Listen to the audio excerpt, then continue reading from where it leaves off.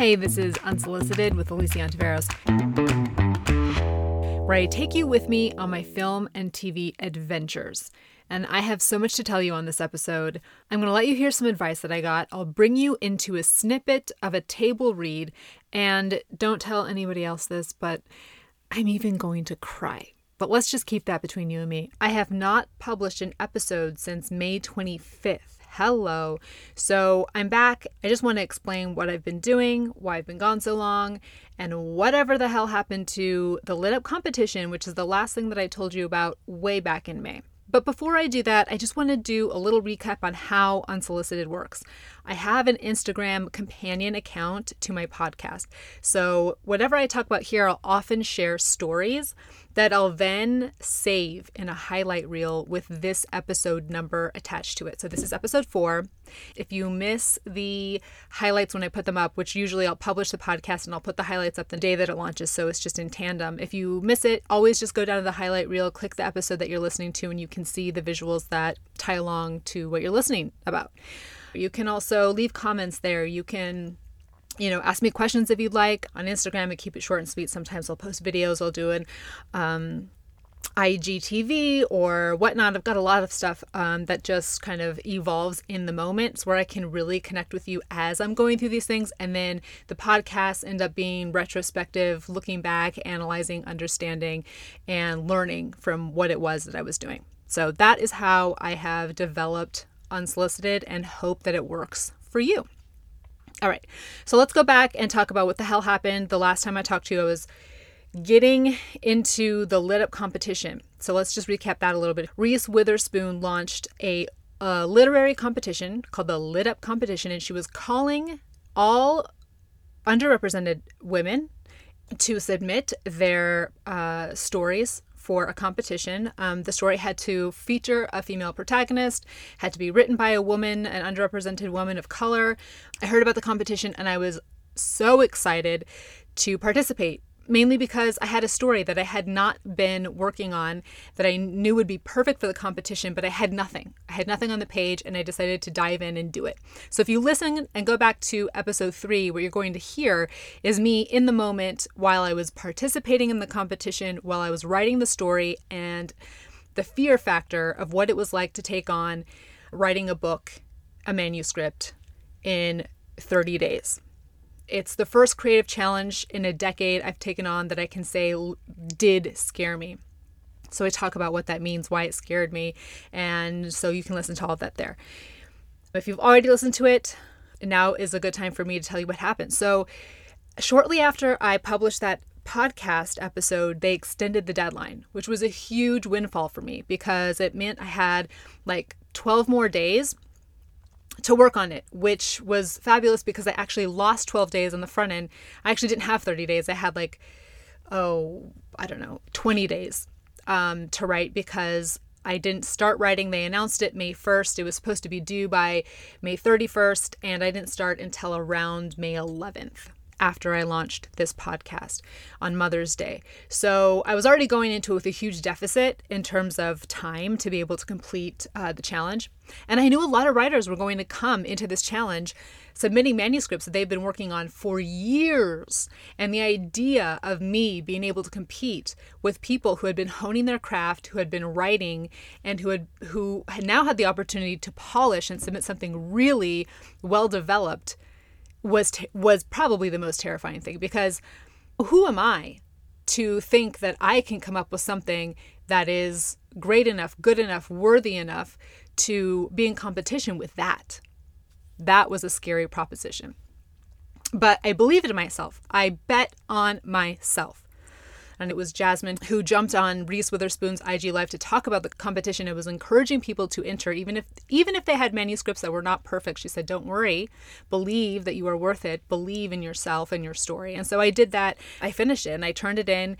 And let me tell you what, it was not without typos. I did as much as I could to clean it up, of course, but there just wasn't enough time to get it truly typo free. There just wasn't.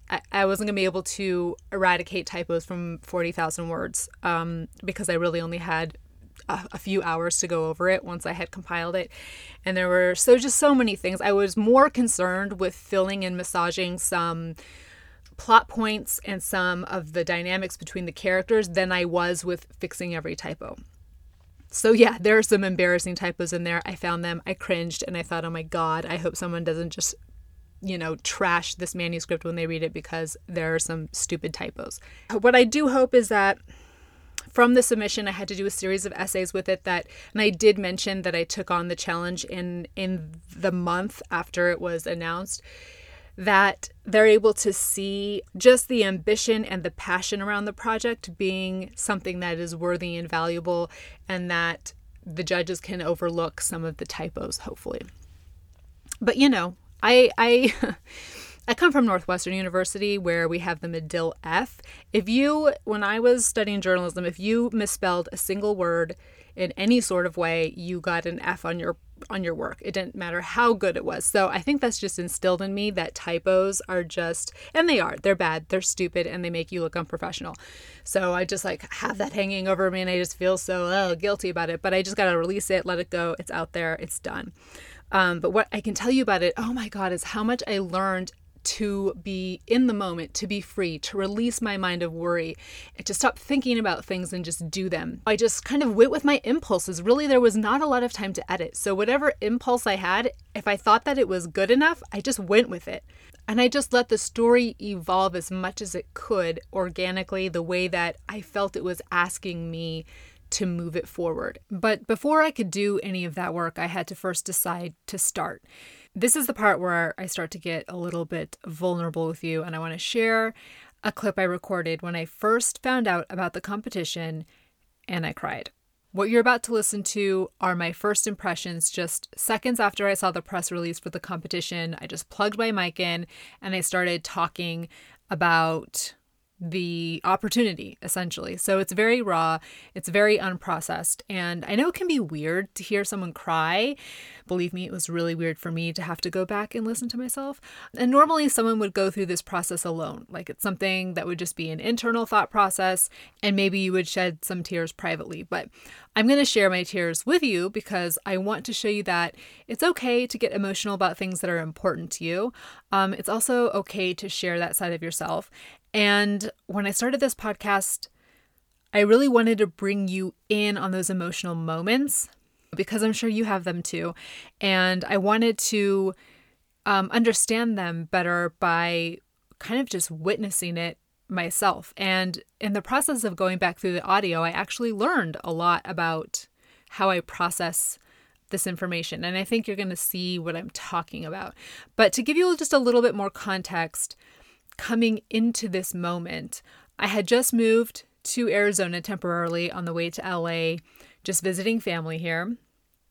And I hadn't, seen family in a long, long, long time. So there was some emotion behind that. I just had quit my job at the end of 2019 to pursue the story that I had still not written.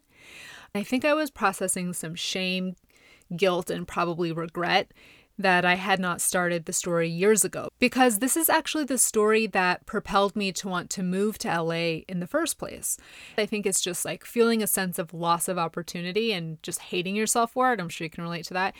What was interesting going back and listening to this clip, and let me know if you can also hear this, is that I'll first start explaining what was happening, and then I start getting emotional, and that's where the tears come in. But then it transitions into a sort of commitment phase, like a self-pep talk.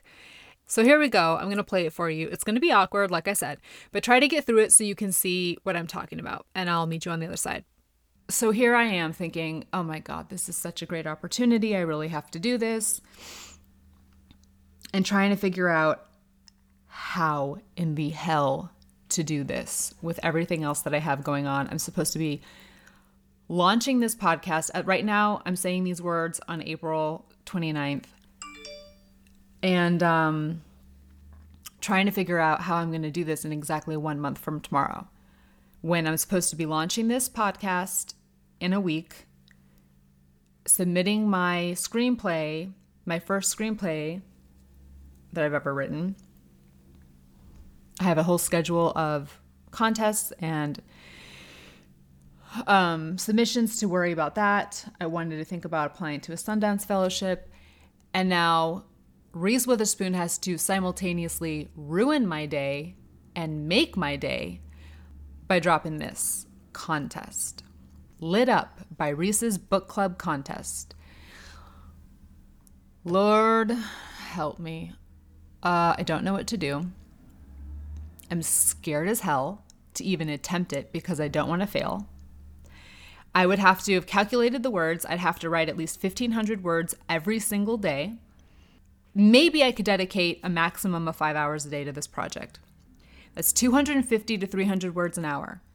That might sound easy if you can type 50, 60 words a minute, but that's just typing.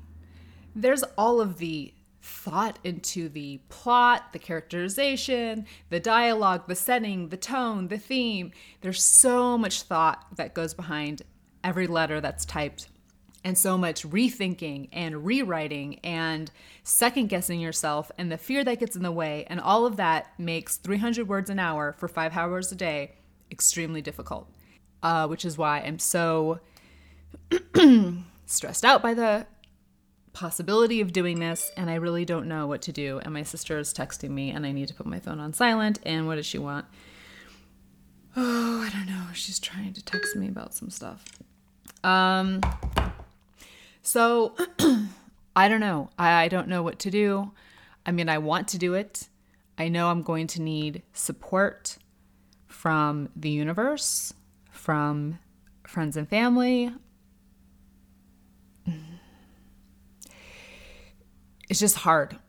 And just the thought of spitting out 1,500 words a day and not being able to sit down and refine them and make it my best work is also scary. Can I do more than 1,500 words a day and then have a few days to go over things and refine? I mean, the thing is, like, rewriting is not easy. Writing is none of it is easy. None of it's easy. And you know, I love to allow my ambition to kind of like exceed what seems like my abilities sometimes. But isn't that where the magic happens? When you really challenge yourself beyond what you think is possible to see what happens. And I've been thinking about, like, what are the upsides? What are the downsides? Let's say that I try to do this and I only end up getting 30,000 words. I can't submit it. But now I've got 30,000 words. And they might be bad words and they might be shitty words. But there are 30,000 words I didn't have before. So that's encouraging to me. And I'm getting emotional, which is really catching me by surprise. But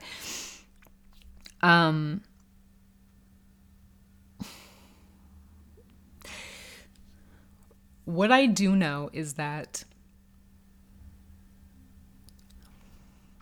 betting on myself is never a bad bet. Believing in myself is never a wrong move. And so I think I'm going to attempt it and try it and lay out a plan and see how far I get. But it's really scary because, you know, there's so much I haven't figured out about the story and so much of it that I've sat with for so long.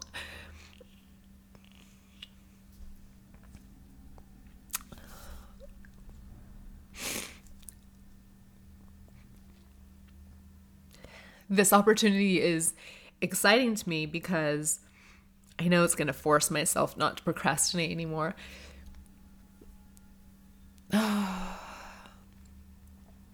So I just need to do it. And it means I'm going to have to sacrifice stuff that I've been spending my time on lately, like sissy school. I've been doing a little at-home preschool for my nephew because we're just moved to Arizona and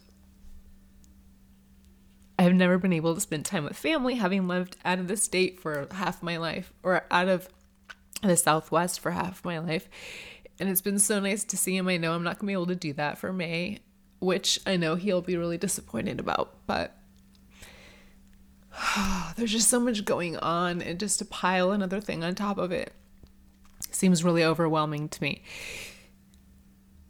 And probably to some of you, like, ridiculous that I'd be crying about it, but when when a story has been sitting with you for so long and just kind of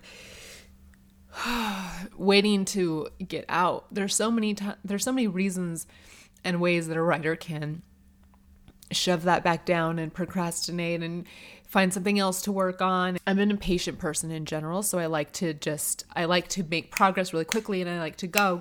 And sometimes I'm only really able to do that if I'm working within my comfort zone, because I know I won't fail, because I know I can succeed and get the satisfaction of having succeeded. And this, however, really scares me. Failure scares me. Like writing and feeling like all of my words suck and that I'm a horrible writer every single day, having to sit with that emotionally sucks. And the thought of having to do that is hard. But, I know that my voice matters, and that's why I've wanted to shift my focus in my career to film and television. My ultimate goal with the book series that I am wanting to write is to adapt it into a limited series for the screen. And I'm building this badass character, this woman warrior. And I think about all of the women, young women, who I hope can be encouraged and inspired by the character I want to create. And I'm so sure that thought, the essence of that idea, is what spurred Reese Witherspoon to create this contest, to create Hello Sunshine, to champion women's voices and women on screen, because there are a lot of people who lose out when we don't hear from women's stories, when not just women, all underrepresented groups, when they're missing, we all lose. And so I have to show up to be part of the solution. And that's what I've been trying to do for the past year, ever since I transitioned my career and have tried to focus on film and television projects. And so this is it. This is just like it. Like, what am I waiting for? Show up and get it. It's there. Show up and get it. I know I'm going to fail along the way in small ways, and I need to not let go of the end goal. In addition to everything that's going on with the other screenplay, which was supposed to be the focus of my podcast, was my screenplay. Now it's going to be my screenplay and this writing adventure. I don't know how the hell I'm going to balance both. I don't know that it's possible. I still don't know that it's possible. But what I do know is that I'm willing to find out. Let's do this. Let's do this. I'm going to do this. Oh my God, Reese Witherspoon. Why? I have to get my second COVID shot today. I swear to God. If that COVID shot takes me out and I lose a few days, can't let it happen. Thanks for listening. Tears are good. I love them. And that's the sound of another package being delivered from Amazon because Eric ordered something that he didn't need. There you go. My internal thoughts made manifest just for you in a podcast. But, I think this kind of self-talk, this kind of self-doubt is normal. And the process of going from, can I do this, to, yes, I'm going to do this, I think was really clear in there. Eric ended up coming downstairs moments after that doorbell rang at the end to retrieve his package. And I said to him, what if I told you I was going to write a book in a month? And he immediately rolled his eyes. I was like, oh my God, not again, Alicia, on another crazy, unrealistic adventure. And I laughed because I knew that's what he would do. And, on the way to the COVID shot, he was reminding me about the shorts that we were going to work on, that I hadn't even started, conceiving and writing those yet, the rewrites that I hadn't finished, the podcast, the and all of the things. And I told him, look, I am going to do this. I've already decided it, and I just need you to support me. And from there, I just told him how to support me, and he did. And he just let me do my thing. He fed me food when I had no time to do anything but literally go to the bathroom. And he just let me be selfish for those 30 to 34 days. And he would also let me sit down with him and ask him questions and tell him about the story I was putting together. And he would help me generate some ideas, which was so helpful, especially when I was stuck in a rut. I just got to say thank you to Eric for helping me make that happen. I also have to point out that if I had kids, I don't know how I would have made it happen. And a special shout out to anybody who is creative and anyone who pushes their creative limits while also caring for other human beings. You are a superhero. One funny thing that I did in the beginning of this whole journey was I made this schedule and I plotted out every hour of the day. I calculated the word count, as I think you heard me do even just in that little clip. So I scheduled 6 a.m., 7 a.m., 8 a.m., just everything and how I was going to juggle the things I needed to do. And in the end, do you know how many times I stuck to that schedule over the month? A big fat 0. And do you know how many times I met my word count that I would set for myself every day? Maybe 20% of the time, maybe a little bit more than that. And what I learned from that, from failing over and over and over again, was that success is made of 1,000 failures. And I could have easily let any of those days where I didn't check all the boxes off and I didn't hit my word limit discourage me to the point of quitting. Any one of those days, because it was practically all of them. But what I learned was if you just keep on going, if you just readjust, re-strategize, and keep moving forward, you will make it, even though every single day terrifies you because the losses of that day just equates into more work for the next day. Keep going and keep believing in yourself. And you just build this momentum that becomes unstoppable. I just saw a quote the other day that was attributed to Winston Churchill, and it goes, "Success consists of going from failure to failure without loss of enthusiasm." You might have heard that one before. I think I had too. But when I saw it, I was just like, yes, yes, yes. I could not agree more. That was exactly the experience I had doing this challenge.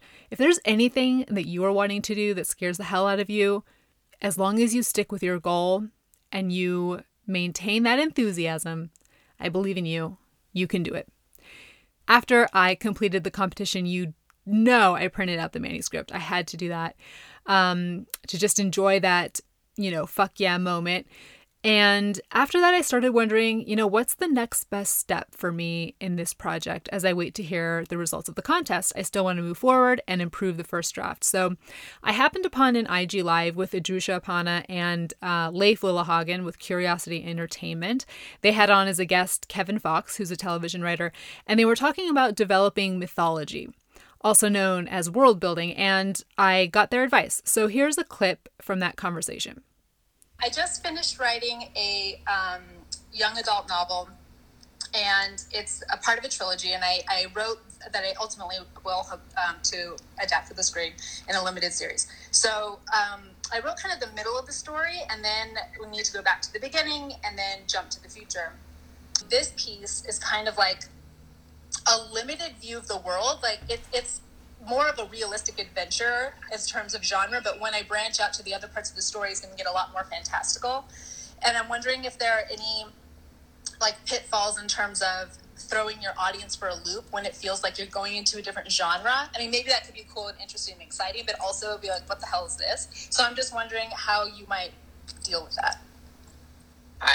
There's two ways I can answer it. One is executives and who you're selling it to. If you're selling a project that's based in a world with certain rules and works certain ways, and it's a huge success, whoever advertised and spent all the money to make it and everything else is going to be very, very reluctant to suddenly expand it to something else and do something else. You also will have built an audience that hopefully loves what you did. And anytime you try to change what you did, you're going to lose some people, you're going to gain some people. The world building that Adrusha is talking about and having it all there in advance enables you to put in Easter eggs. Like you see something, some power, some ability, something that you don't expect in that initial thing that maybe you'll see later. So you're opening the door to all the stuff that you want to do later. And if you have stuff earlier that you want to go back to, you can tell it as, oh, there's this story of this, and you give a little bit of backdrop that makes people want to see what happened earlier. And you establish through that rules that applied maybe in the past, but we haven't seen it in a long time, which enables you to revisit it in the future or in the present and definitely see it in the past. But without that world building, you're not going to know.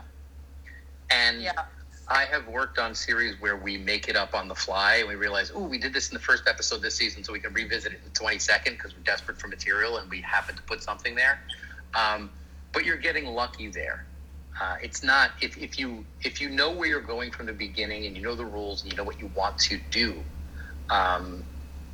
you can create a very layered and rich and deep texture to whatever you're doing in the middle, even if you don't show everything from the end or the beginning. But you get into dangerous territory of having to paint yourself in a corner and then figure out how to get out if you don't do it in advance. Yeah, that makes a lot of sense. I really feel like, go ahead, Lee.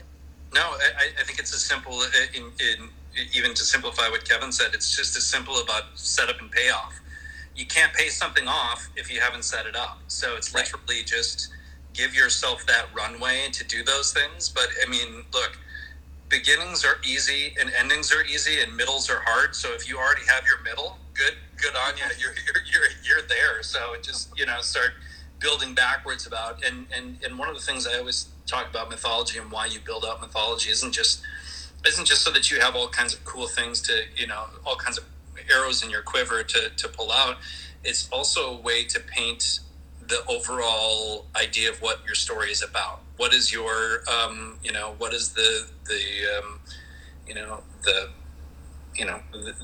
overall, message that you're trying to convey. And that's something to keep in mind too with your mythology. You can paint such an interesting tapestry, or weave such an interesting tapestry. I guess I'm mixing metaphors here, but with the idea that you have, all of these things in your background to talk about these things, to talk about whatever you are. Sci-fi to me, and a lot of this genre is just sort of a way to talk about things without talking about things, right? We can talk about race, we can talk about religion, we can talk about things that are sort of hot button issues. These were the, stories, in the 50s and 60s, Westerns were that thing where we could sort of talk about what we can't talk about in society, right? And so now I feel like that's where the sci-fi and in this genre kind of stuff allows us to do those things. So that's kind of what I think, building out that mythology does for you. After I heard that, I knew what I needed to do. What I wrote is actually the middle of the 3-part story. I really do have a lot of work to do in terms of how those other parts of the story bookend the adventure that I just wrote, how they contribute to it, and those setups and payoffs that they were talking about. That's going to be key to making it an enjoyable read that you can't put down. Kind of like a thriller or a mystery, something that just is a page turner. That's my goal. So I've got a lot of work to do, but that's going to be my first step in terms of that project. But I've got to tell you what's going on with Mother of the Ride. I kind of put that on the back burner after the Lit Up competition happened because I saw the great opportunity there and I just had to grab it. So we've got to do a little bit of catching up on the screenplay, the road trip comedy that started this whole adventure. I recently got more feedback. A script consultant who I worked with in the beginning of my rewrite phase read the rewritten version after I went through several rounds of rewrites, sent it back to her, and I'm going to pop in a little bit of audio on what she said, just some snippets. What I really am going to do for an episode coming up is dive into exactly what she told me the first time, how I implemented those changes, other changes I implemented, and kind of like all of the feedback that I've received, how I've made that actionable between the time I completed the first full draft and what I've got now. So here's just a little snippet of what she said after she read the revised version. However you did your timing, you tightened shit up, pardon my French, you know what I mean? Uh-huh. And so, so the plot line is familiar because I've had the privilege of reading different drafts. So I was reading this time for the comedy and, where you kept consistency in terms of a concept that was not dropped. Like Joan, to me, reveal is good and strong, you know what I mean? And then it pays off in a comedic way by then. So I like that because you're taking like kind of like a heavy thing and then you're paying it off with comedy almost immediately. Mm-hmm. Right? So I think that's awesome. And she continues to have her lingo and uptightness. You know what I mean? I just love the way you pay stuff off. You know what I mean? I feel like you've got the people in place, and the previous draft that I read, I felt like it was kind of taking a little long to get to the phone call where Linda calls and you know, Chrissy pretends to be Kitty, right? That, this time I'm like, I don't know, I'd have to really go back and see if there's a way to plug that in a little bit sooner, maybe, because I just don't want your reader / your audience to lose track of that gag. I don't have a lot more to suggest right now because I think you've really done quite a lot with what you've wanted to do and set out to do, and this feels now like a movie that I would see. You know what I mean? Like, it feels like I could see this being made and I could see this succeeding. So, you know. Thank you so much. I don't know what more to say to you right now. I think you've got a lot there. And again, like, honestly, like, if you tighten it up and you want to send it to me again, I'd be happy to look at it because now I just want to see what you do with it. It was really great to hear Melanie being very complimentary about the progress I had made. I promise later I will share a lot more specific details about what she told me and how I made all of that actionable. But for now, I just wanted you to hear a word from her, introduce her as someone you'll hear from later. And then I also want to dial back to that first draft that Melanie referred to as having been kind of a little meandering in places where I needed to tighten it up. When I finished that first draft, it was right around my birthday at the end of March, and I ended up hosting a table read with my family on my birthday. And I want to share with you a little snippet of that. It was all just supposed to be fun, and it was. It was the first time that I was hearing anybody voice these characters, which was amazing. But it actually ended up being helpful, and I realized some really important changes that I needed to make, which I'll tell you about on the other end of the clip. To set this up a little bit, we're entering the middle of the script. We have a German character with some other dudes who are misfits in the back of a gas station convenience store. And then we've got Linda and Joan who are on their road trip and they've just had their first blow-up conversation. Joan is upset and she just stomped off into the convenience store. At the beginning of this clip, the little part that you're going to hear before the scene starts, we were talking about the kids. My sister has a 3-year-old and oh my gosh, at the time he was only probably 4 months old and they were both there also for the table read. The baby had just thrown up. We were trying to clean that up and start the next scene. So here you go. Here. Thanks, Linda. Wrap it around the leg too of the chair. He farted the biggest fart when I was over there the other day. It's like a sumo wrestler. Yeah, it was like a Really? soupy fart. Oh boy. So Yes. it's a sark. The baby? And And action! you want this drink? Take it. He hands Robbie a can of beer from the fridge. Just take it.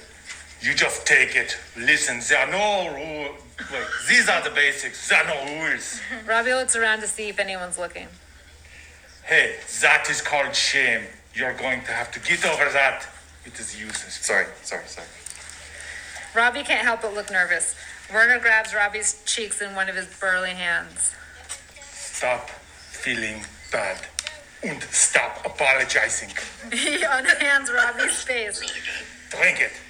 It's in order. He cracks the drink open just as the entrance bell rings and Joan enters. Hello? An out-of-sight store clerk 20s rustles through some boxes of inventory in a nearby storeroom. He shouts to Joan through the open door. I'll be right there, man. Just grabbing a few things. You got any ibuprofen? Extra strength? Should be over there on the side by the condoms.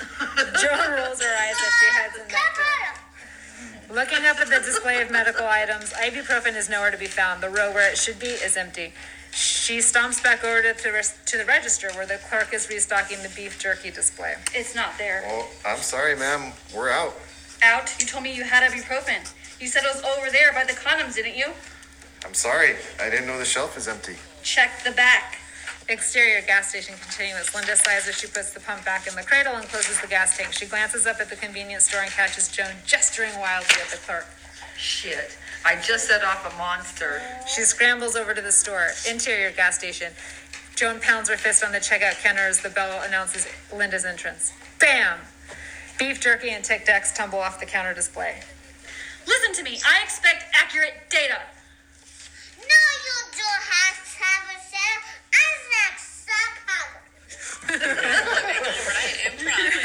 That's right. I love how my nephew threw in some kiddie improv gibberish there at the end. It was really a lot of fun to read through the script. Now, after the table read, I realized a few things about the opening of the script. One, that it was maybe a little longer than it needed to be, and two, that it wasn't as funny as it needed to be. It was definitely funny, but it wasn't like laugh out loud, tone setting funny. And that's what the first couple of minutes really needs to be. It needs to culminate into a really funny joke that sets the tone for the rest of the movie so that you know that you have come to a comedy movie. You have arrived. We started going back and thinking, okay, how can we amp this up? How can we make the Linda character? How can we give her a scene that just is more indicative of exactly who she is? Or give you hints about who she is? Or maybe be mysterious enough to hint at what is to come? Or maybe lead you down one direction and then turn it around, and kick you in the other direction later. And so that's what we did. We ended up coming up with a new scene at the beginning and an entirely different punchline at the end, which is hilarious, and I love it. And it's just so much punchier. It just is going to make you laugh. And also it's setting up something that will pay off later toward the end of the movie, which is also great. Going back to setups and payoffs. An entire script is all just setup, payoff, setup, payoff. So the payoff could be in the next page. It could be in the next line. It could be, 20 scenes later. But your script should always be setting up and paying off in some way, shape, or form. And especially in a comedy, setup and payoff is just the rhythm of comedy. So you have to make sure that things are very purposeful, that they integrate well. And now we have just a much tighter opening. So that was kind of my first stab at rewriting some stuff. I've done many rewrites since then. I did a whole pass on dialogue, making sure that every character had a unique voice. Really, really worked on Joan's voice and making sure that the way she spoke indicated something about who she was. And it does that so much better now than it did before. And I'm still doing passes, but I'm trying to wrap up all of that writing, and I need to send the script out very soon. But I do want to make sure that I try to get it in the best possible shape I can before I do that, with the understanding that whoever ends up wanting to invest in the project, become partners on the project, is going to want to develop it further. The actors will have feedback, and there'll be collaboration that way. So it's a never-ending process of evolution, of course, but you want to get it to a point where it shows really well, where it is recommended, where it gets people excited. One of the things I've realized in the course of my career is that a good idea can come from anywhere. As a director, I think this is extremely important to not only understand intellectually, but you really have to believe it in your heart. And I think a writer-director in particular can become susceptible to holding on to their work too tightly, especially when it is inspired by their own real life. And it's also okay as a writer-director to have a point of view and to say no to some changes because it is not in the spirit of what you want to create. But that is different than being open to anybody serving up a good idea that can improve your work. Now, when you get feedback, figuring out the difference between feedback that is going to encroach on your perspective and what you bring to the table as the unique writer-director you are, and feedback that is going to challenge, enrich, and improve your work is difficult. Knowing the difference between those is not black and white all the time. Sometimes it can be, but then you also have to question whether or not that's just your ego getting in the way. So even when you think it's really clear, I think if you're smart, you'll realize that the clarity you think you see is just a product of the ego at play. So in essence, you should really seriously consider everything that's come to you, and perhaps maybe especially if you think it doesn't have any merit. Now, whatever conclusion you ultimately come to on whether you're not going to take the direction or whether or not it evolves into something different is a process. But it starts with just being open. Whenever I open a document that's going to have feedback, take a deep breath. I'm really excited actually every time I get this because, the student in me just wants to be told that I've done a good job, tell me you like it. But also just to know that when the feedback comes for an idea, that I should openly consider all of them and then develop a process for figuring out what to really listen to and what to pass on. Again, I promise I will share with you very specific examples of how I tweak things. I'll even screenshot some of the dialogue and you can see me tweaking that. And I'll definitely get into specifics. I hate it when people are just generalists. It doesn't really help anybody unless you can give them very specific examples. Talking in the abstract can get really annoying.